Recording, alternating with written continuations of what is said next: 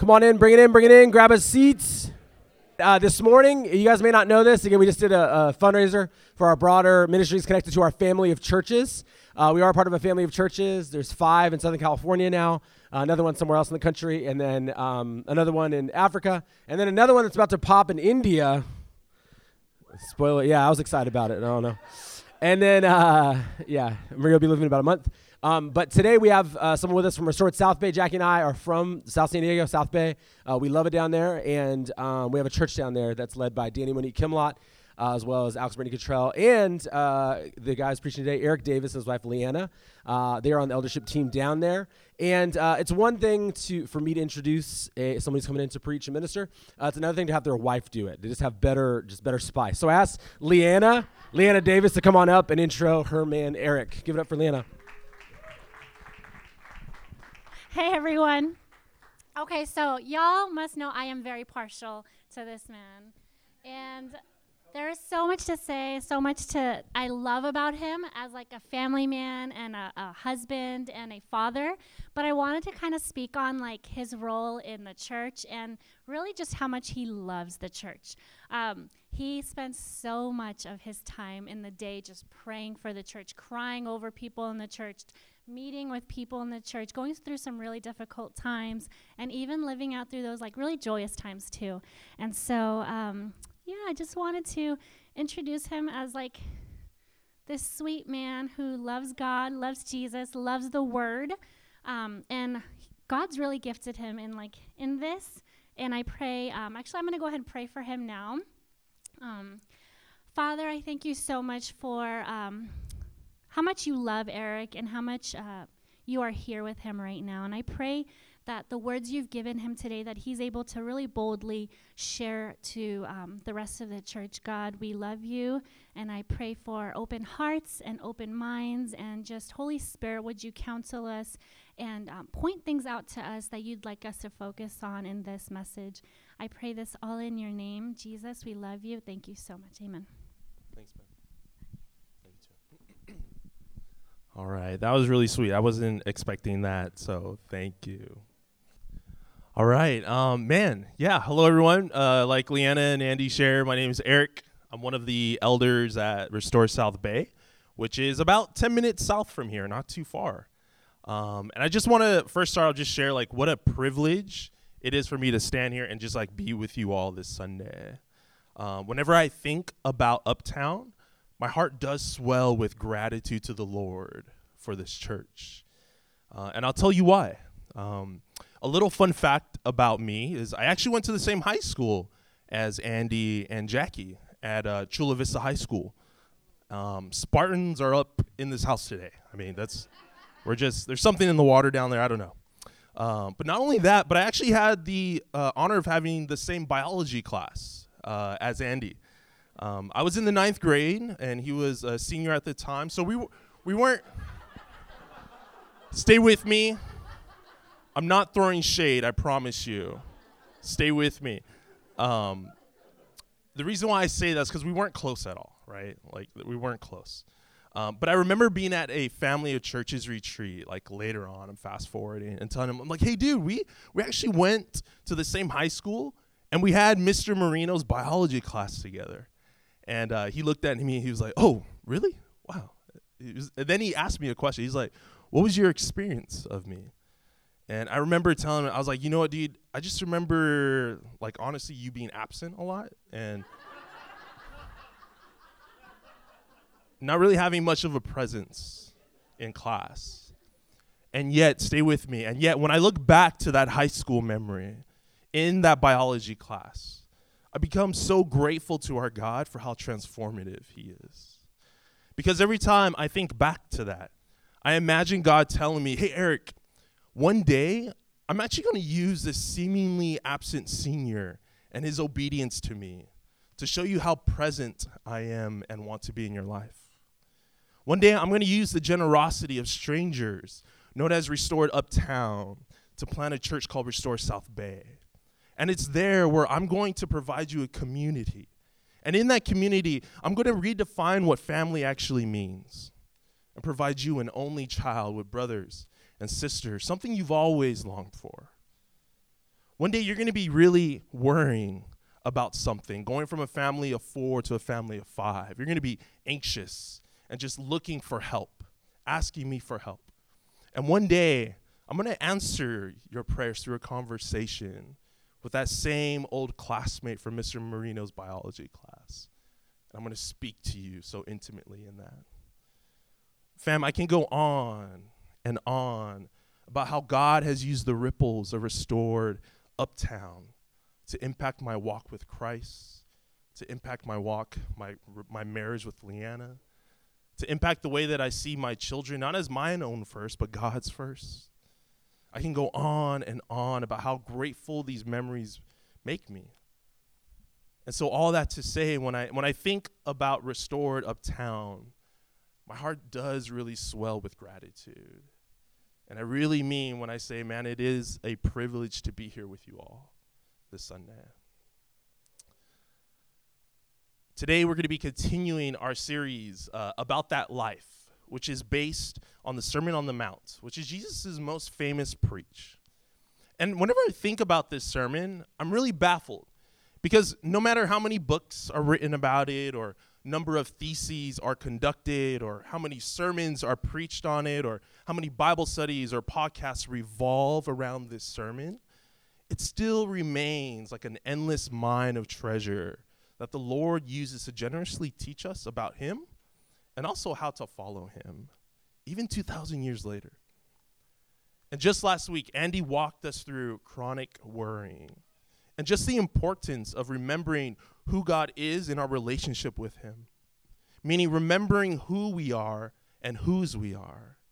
And that it's when we do that we experience a peace and a freedom from worrying about things outside of our control, because we're remembering the one who has complete control, that is Christ. And that's exactly why this series is called About That Life, because week in and week out, we're learning about the life that Jesus wants for his followers. Jesus is saying, hey, I want something different for those who follow me. I want my followers to listen how I want them to live. I want my followers to see themselves how I see them, cherished and delighted in. I want my followers to treat strangers with generosity, the same generosity that I show them. I want my followers to be different. And not only for others, but for themselves too, because that's the type of life I'm all about.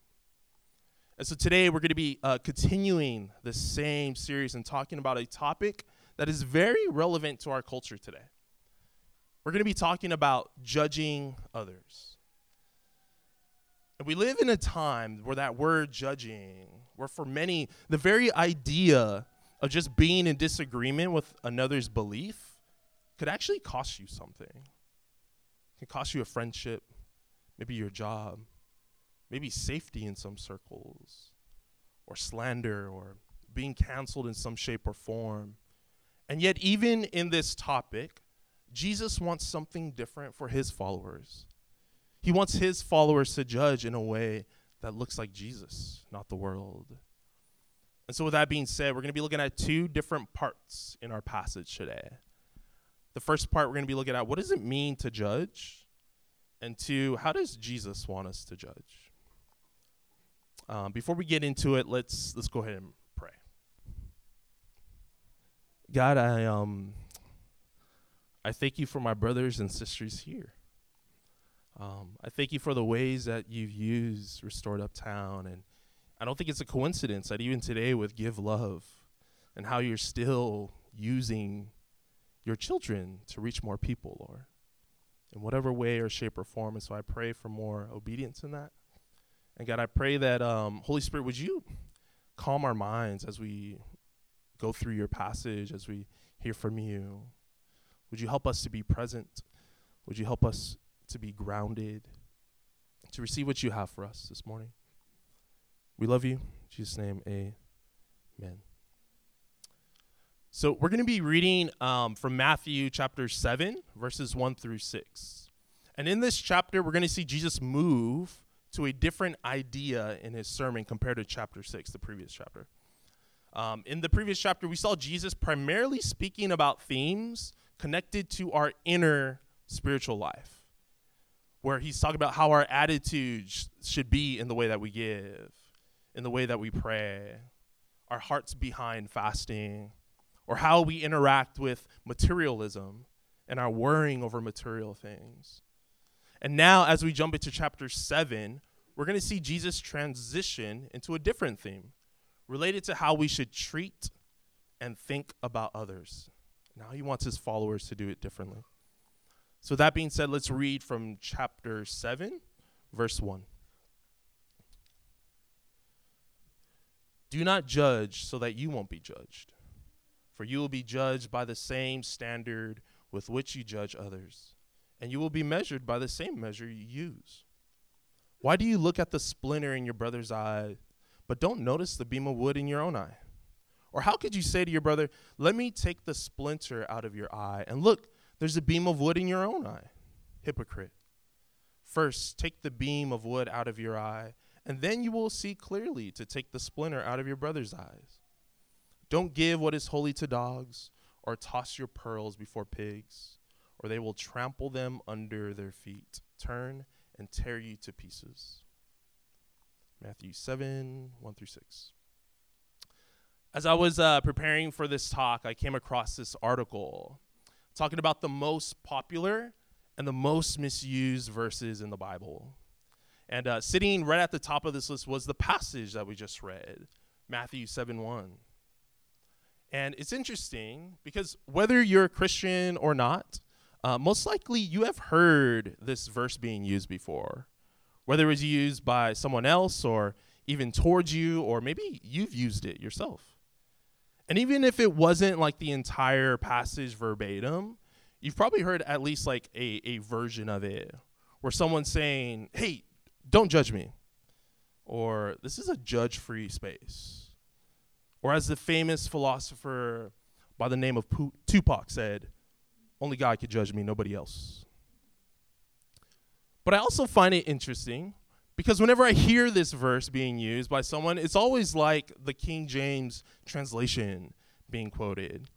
And for those who don't know, King James Version is like an old school English 1600s version of the Bible. And when I hear this verse, it just has like more oomph behind it. Like, judge not, lest ye be judged. Which in and of itself just sounds like a mic drop moment. Even I'm too scared to speak after that. And I think one of the main reasons why this verse is so misunderstood and misused is because it's really easy to read a verse and to try to interpret it by relying on our like current cultural moment's understanding of what it's saying, rather than trying to see what the original author's intent was or the cultural context that's surrounding it, or even trying to understand the audience that it was spoken to. It's a lot easier to just rely on our culture's view or even our own preconceived ideas. And when we allow those lenses to filter our reading and understanding of a set of verses or a topic like this, instead of seeing the original intent, it results in them being misused and misunderstood. You see, if we were to rely on culture's understanding of what it means to judge someone, the word alone would be like a complete trigger and turnoff for many. Because culture is basically saying that if your beliefs disagree with someone else's, especially when your beliefs go against what mainstream culture deems right or wrong belief, then how dare you? That's intolerant, bigoted, and judgmental of you. Not only that, but I don't want anything to do with you because your beliefs are contrary to mine. There's no way I'm going to be affiliated with you or whatever company that doesn't align with my own beliefs. There's no way I'm going to support that. I recently watched a documentary on HBO Max called 15 Minutes of Shame. Anybody see that? Cool, I'll share it. The entire documentary is based on like several different people's perspectives whose entire lives have been turned upside down because they're judged by their like worst moments and the impacts that has had on their lives. They walk through that, whether they meant harm or not. And one of the examples that stuck with me was this utility worker. He had just gotten off of work. He's driving home in his company truck. and he stops at a light about to make a left, and it's a red. And so his hand is outside of his window, and he's like fidgeting. And he happened to stop by a Black Lives Matter march. And as he was at the lights, he was fidgeting with his hand, and someone caught notice of it. Like, what's going on here? And they perceived his fidgeting as like a racial gesture directed towards them. And it was reposted on Twitter, and it went viral. And the man was terminated from his job, like almost immediately, despite the amount of years and hard work it took for him to land that career. It's more than a job. And in a moment, it was all over. And that man just explains his perspective. He's just like, man, I was just so unaware that was even a gesture or a thing. To me, I'm just fidgeting like I normally do. But he was judged and shamed incorrectly for it.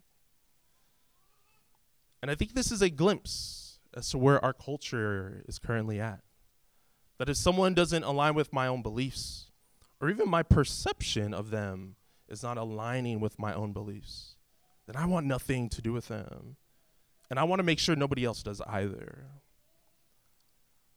Now, I do want to say that it's important to have a set of beliefs and to live in congruence with them. But the question becomes, who or what are we basing our set of beliefs on? You see, as followers of Christ, we know and believe that God is the one who establishes what is right and what is wrong.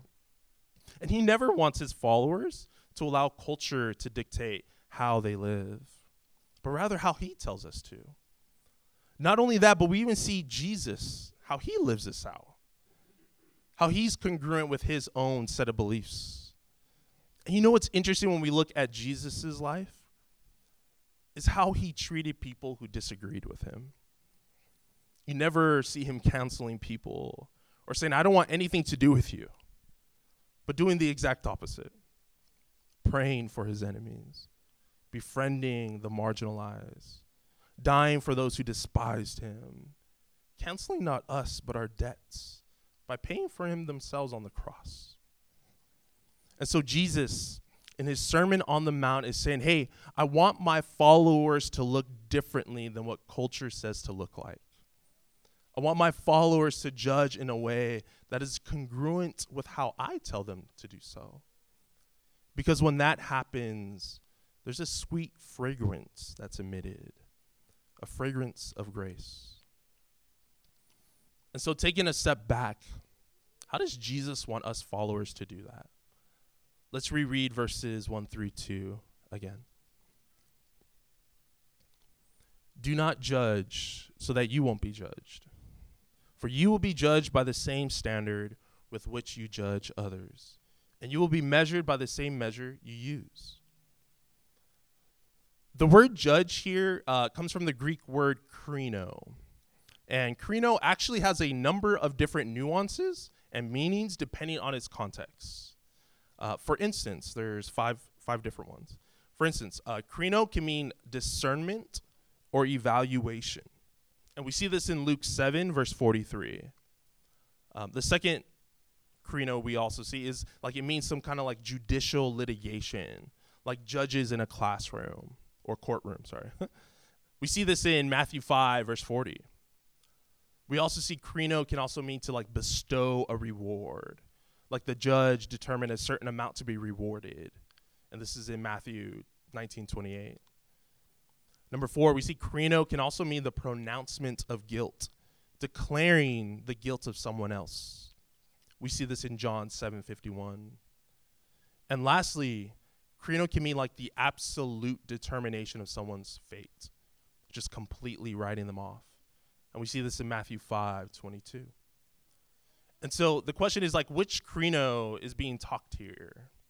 And many theologians agree that the type of judge or krino that's being used in this passage are the last two. Where Jesus is saying, hey, don't judge or krino someone in a way where you are determining their fate and declaring their guilt to God. Just completely writing them off. Don't do that. And so Jesus is saying not to do this type of judging. That must mean there are certain types that we should do.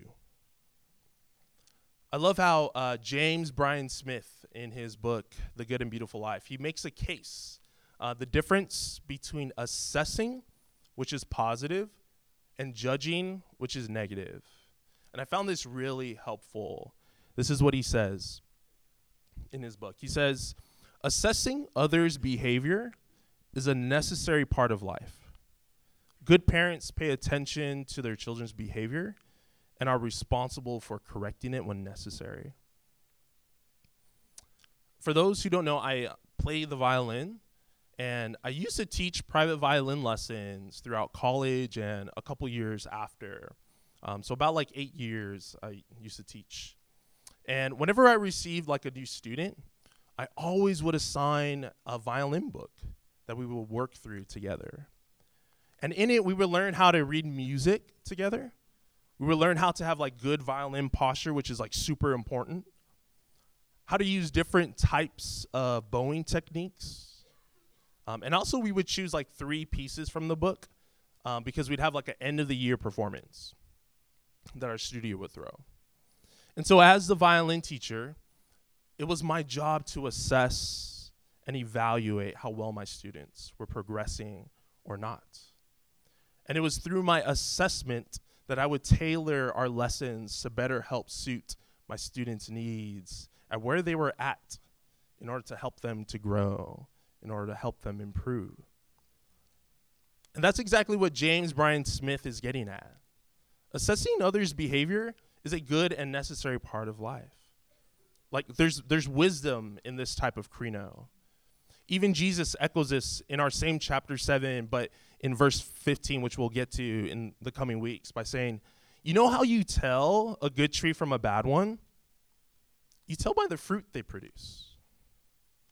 Essentially saying, you could tell how people are by the way they live, by the choices they make, the way they respond in conflict, the way they speak about others when they're not around, the way they spend their money, the way they prioritize their life.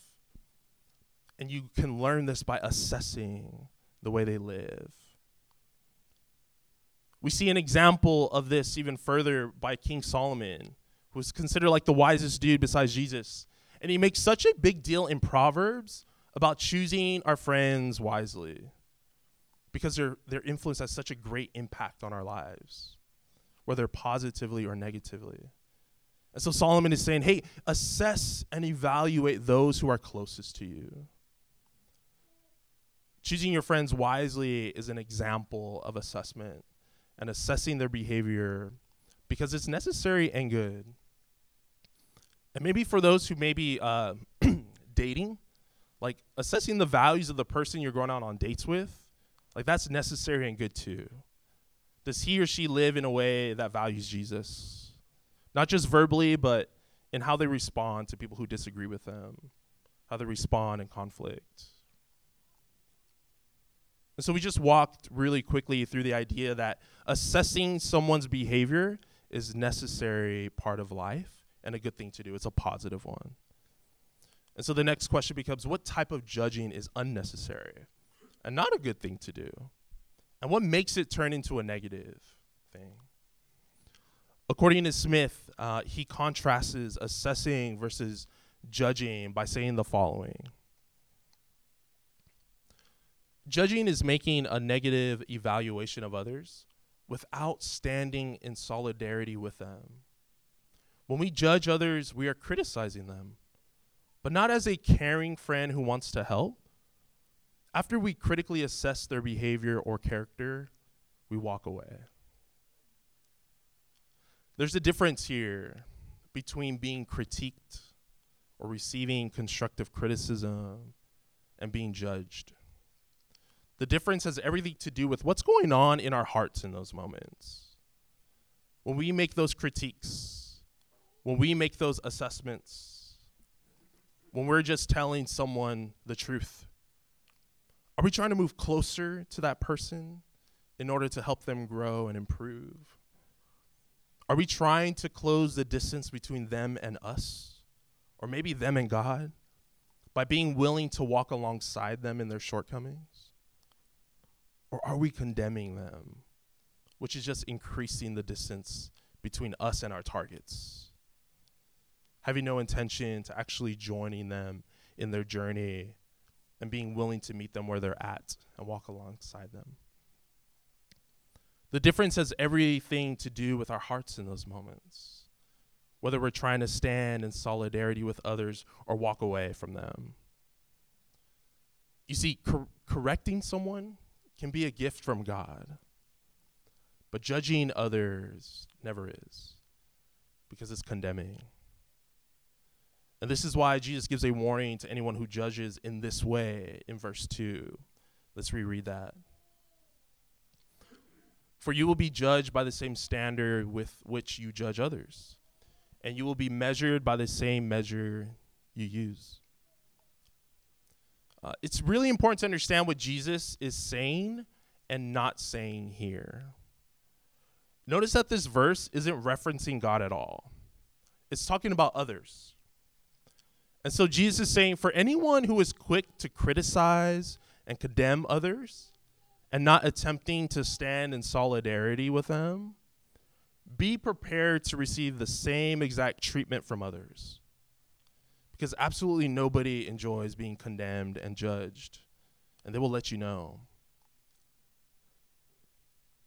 Now, I admit, that sounds like really obvious, right? Like if I had a raise of hands, who likes being condemned or judged? Pretty sure nobody would raise their hands, right? But I think it's important to put language as to why that is. Because when we have language tied to our understanding of the why, I think that helps us grow. In The Good and Beautiful Life, the author comes up with 4 simple reasons why judging or condemning more often than not fails to actually lead a person to change. And I just found this language really helpful to understand the why. The first reason Smith talks about is because judging or condemning, it doesn't flow from a heart of love. The person judging doesn't demonstrate love towards the other when they are condemning them. They instantly know that they are not being loved. When we throw harsh words or accusatory language, heaping ridicule and bringing back old wounds and history against someone, they know they haven't been loved. Smith says the second reason why judging doesn't work, even if we are right in our assessment, is that it takes a shortcut that bypasses a necessary step. When someone is in error, the first step towards change is for the person to admit or recognize that there is a problem. And when we judge others, we are forcing them to recognize their errors. The author does mention that in cases of interventions, this could work well. But in most interactions, this is not received well. Those being judged feel attacked and cause a natural defensive reaction, and maybe even striking back. The third reason why judgment doesn't work is that it tears down, but fails to build up. Judgment is deconstruction without reconstruction. The people we are judging live as they do for many reasons and are often at the mercy of many narratives or messages. And when we condemn them, we're failing to recognize how difficult change is. Change requires adopting new narratives, new messages, spiritual disciplines, community, patience, the help of God. The process of change is lengthy and challenging and will usually involve the help of others that builds up. Lastly, the author says that the reason why our judgment isn't helpful is because it may be wrong. Our knowledge of another person's plight is limited. We don't know how they feel, what has happened to them in the past, or maybe what struggles they face in the present. And just like the utility worker I mentioned earlier, he was condemned incorrectly based off one perceived moment. So we just walk through the difference between assessing, which is good and necessary, versus judging, which is like negative and unnecessary.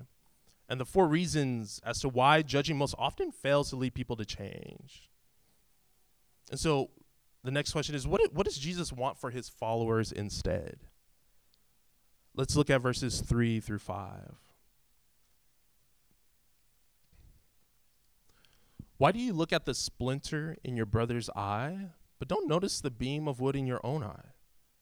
Or how can you say to your brother, let me take the splinter out of your eye, and look, there's a beam of wood in your own eye? Hypocrite. First, take the beam of wood out of your eye, and then you will see clearly to take the splinter out of your brother's eyes. This is how I know Jesus was a crack up in his day. Meaning he has like a strong sense of humor. Because if you just close your eyes and try to picture what he's describing here, right? Someone with a beam of wood in their eye, which, by the way, a beam is like a structural element that weighs a lot. It supports a lot of weight, 10 feet long. You know what I mean? Like it's not a joking, like it's huge, right? And trying to help someone with a splinter situation, the whole thing is just absurd, right? And I'm sure the crowd at the moment was probably laughing at this story, at least giggling. Like Jesus is pulling out the carpenter jokes. Man. Until recently, I used to view like the splinter or the beam of wood in this passage as like sin in our lives. Where Jesus is saying, hey, who are you to judge? You're way more sinful than the other person you're judging. But if you like reread verse 5, where Jesus says to like take the beam of wood out of our own eye, and then we'll clearly take the splinter out of our brother's, there's no way that would really make sense. That Jesus would teach us like, hey, somehow if you're able to get rid of the sin in your own lives, then you can go and judge others appropriately. Now you're qualified. That goes against everything that Jesus teaches. And so instead, he's saying, hey, the log is not our sinfulness, but the act of judging. Like judging others is it makes it impossible to help them. Even if our intentions are good, the method of judging is not the way to help someone with a problem because it blinds us from seeing a better way. I want us to remember the cultural context during this time. Remember, Jesus is speaking during a time where the celebrities, the social elites, the ones with tremendous influence culturally, religiously, socially, the OG influencers back in the day were religious leaders. And more often than not, Jesus did not hold back in calling out their hypocrisy because they were more concerned about their outward appearance than what was going on in their hearts. They were more concerned with how people perceived how much they were giving financially. They're more concerned about how they sounded when they prayed out loud with fancy words. They're more concerned with how many people recognized when they were fasting and when they weren't. They cared more about themselves than what God cared about. And so Jesus, knowing this is the culture of his time, is saying to a crowd of people on this mountain, I want something different for you all. I want my followers not to be hypocritical. I want my followers to be concerned with their hearts inwardly as much as their actions outwardly. I want my followers to be mindful of others as much as they are mindful of themselves, if not more. I want my followers to hear my words and live according to them instead of what these OG influencers are saying. I want my followers to treat people who disagree with them with kindness, because that's what leads people to change. It's my kindness. I want my followers to serve one another in humility, because that's the kind of leadership I desire. I want my followers to engage in conflict in ways that doesn't tear people down, but helps them grow healthily. I don't want my followers to live a judgmental life. I want them to live a gracious life. I used to think that the word grace only meant undeserved favor or unmerited favor, getting something that I don't deserve. I thought grace was only like a characteristic trait of God. But as I was preparing for this and reading just through some of the language that Paul uses in the New Testament about grace, I'm seeing that that's not all there is to it. Listen to how Paul describes grace in these three passages. 2 Corinthians 9:8. Paul says, "And God is able to make every grace overflow to you, so that in every way, always having everything you need, you may excel in every good work." We see Paul describing grace as like a power or influence that helps us to obey God. He continues this thought in 2 Corinthians 12:9, which says this. Jesus says to Paul, "My grace is sufficient for you, for my power is made perfect in weakness." And lastly, let's look at 1 Corinthians 15:10, which says this. "By the grace of God, I am what I am, and his grace toward me was not in vain. On the contrary, I worked harder," that was the effect of grace, "than any of them, though it was not I, but the grace of God that is with me." John Piper describes grace as not only a disposition or a characteristic trait of God, but also as an influence or a force or a power or an act of God that works in us to change the way we live through the help of the Holy Spirit. And I really love seeing grace this way also, because it's essentially saying that I don't have to muster it up on my own, not being judgmental towards others. I don't have to rely on quick fixes of what not to do's, because the truth is that genuine change is much more difficult than quick fixes.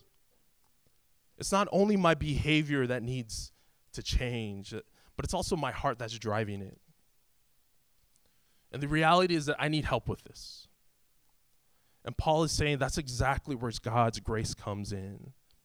A power to help you change. A power that's only found in and through Christ with the help of the Holy Spirit. And this gives me a lot of hope. Because whenever I think about people who have mislabeled me, when I think about people who called me certain names because of my skin color, or gave me certain looks in certain neighborhoods, or being questioned, do I even know how to play the violin because of the way I look? The last thing I want to do is pray for them. The last thing I want to do is bless them. The last thing I want to do is stand in solidarity with them. The last thing I want to do is close the distance between us. Everything in me wants to widen the chasm that's between us. Everything in me wants to condemn not just their actions. I want to condemn them. And it's here that I'm being reminded that Jesus, this is a sore and tender spot for me. And I really need your help.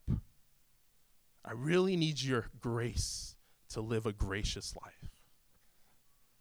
This is too hard for me to do on my own.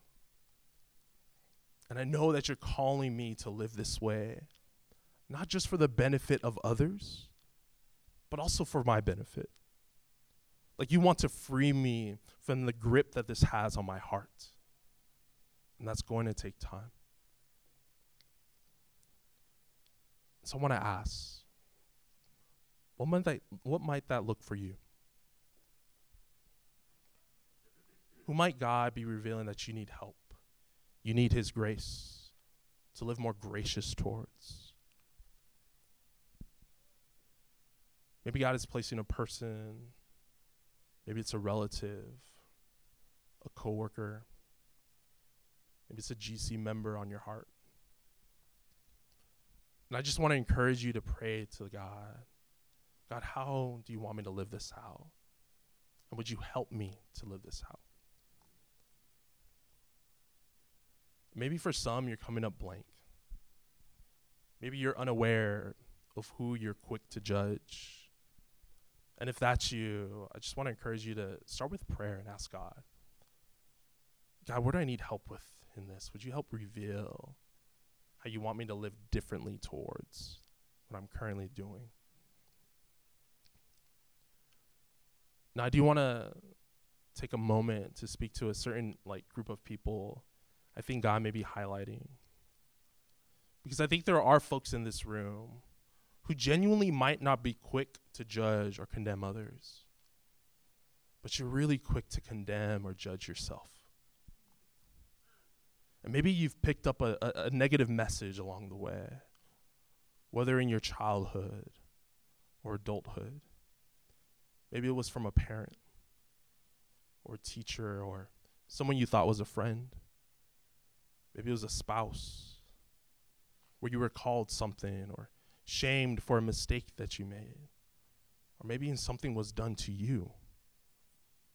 And that negative message has impacted the way you see yourself, negatively impacting the way you treat yourself. Where your first train of thought is to just condemn, seeing yourself as a perpetual problem or always at fault, always fill in the blank, or you'll never fill in the blank. And that lens continues to plague the way you see yourself and the way that you live. And friend, if that is you, I just want you to know that when Jesus thinks about you, the only thing he is quick to is his delight in you. When he thinks of his child, you, he's overwhelmed with joy. He cherishes the thought of you. And his desire is that you would see yourself the way he sees you, which is the way you are supposed to and the way he wants to help you to do. And no matter how you feel towards yourself, that will never remove the way God feels and sees you. I just want to remind you that his grace is sufficient enough, it's powerful enough to save you even from the worst kinds of self-condemnation. Ben, you can come on up. At the end of our passage, Jesus talks about not throwing pearls. Ben, no, you're good. Sorry. I need to pronunciate better. At the end of our passage, Jesus talks about not throwing pearls before pigs and dogs in verse 6. And one interpretation that I really found impactful was this parallel. And it was the idea of just like how pigs and dogs are unable to digest pearls, their digestive system isn't able to handle it. In the same way, we as people are unable to digest condemnation. And this is why Jesus came to save you and I from it. John 3:16 through verse 17 says this: "For God loved the world in this way. He gave his one and only Son, so that everyone who believes in him will not perish but have eternal life." 17, "For God did not send his Son into the world to condemn the world, but to save the world through him." Jesus, the rightful judge, the one who knows every one of our sinful actions, who is able to determine our fate eternally. Jesus, the one who we are undeserving of receiving help from, chose to close the relational distance between you and I and from God by coming down to earth, not to condemn it, but to save us through him. And in the same manner, we are to live similarly towards others. And this will be difficult, but will be freeing for others and ultimately ourselves. And so let's join his invitation in living this out, a life that is gracious towards others and ourselves. Thank you so much. We're obviously here to worship Jesus, but we do want to honor each other. So give it up for Eric.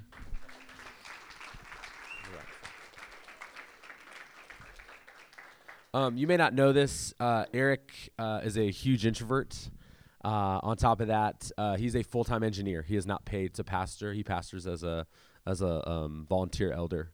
at their local church. And so he did this to bless us and serve us in his own time, And so I just want to say, in addition to the fact that public speaking is like the number one fear in the world, never mind for an introvert and an engineer and all that stuff, this guy's stepping out of, not that engineers can't public speak, but he's stepping, I'm saying he's not full-time pastor, this is all he spends his time on. In addition to that, he's an introvert. In addition, this isn't his local church. And in addition to that, he gave us this. So I just want to say thank you so much for serving us sacrificially, for gracing us with your presence, bro. So one of the things Eric talked about was the difference between judging as assessing something and condemning someone. So there's assessing someone's actions, right? Kind of like what a good judge would do, assessing what did someone do, why did they do it, is it okay, is it not okay? And then like just condemning someone and kind of throwing away the key or punishing them. And one of the things that's unique about Jesus is no one assesses with clearer eyes and greater wisdom than Jesus.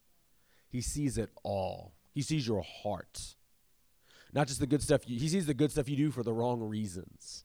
He sees the pride and the lust and the greed and even the judgments, like the anger, the disdain we have for people. That's so ugly if we were to like bring it out into the light. He sees it all. His assessment is clear. And then rather than condemn us, he takes condemnation upon himself on the cross and in the resurrection. And so communion is a time where we remember he sees us clearly. He knows what we deserve.